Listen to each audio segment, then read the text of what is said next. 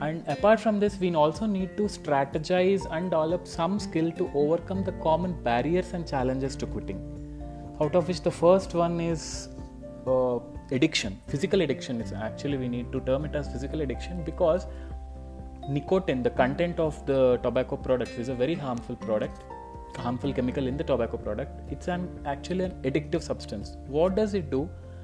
It just keeps your brain and body becoming used to the functioning at a certain level of nicotine. So whenever you quit smoking or stop smoking, the levels of those nicotine in the body will drop dramatically just within 1 to 2 hours after your last cigarette, and then you will have that craving effect. So whenever you want to quit, it is important to remember that the absence of nicotine in your brain will make you feel uncomfortable and cause these withdrawal symptoms.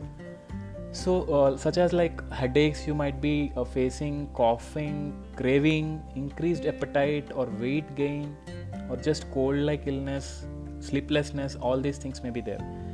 But one good news is, these are all normally temporary.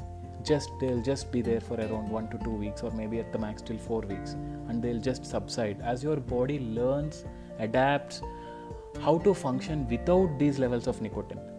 So these are the effective methods available to help you to overcome. But suppose if you fail, there are definitely some other therapies to reduce it. And almost we should never get into the treatment part of it or some alternatives for nicotine, but we should just try to use our just cognitive behavioral therapies, our own mechanism, our own brain training. Mind training is more important.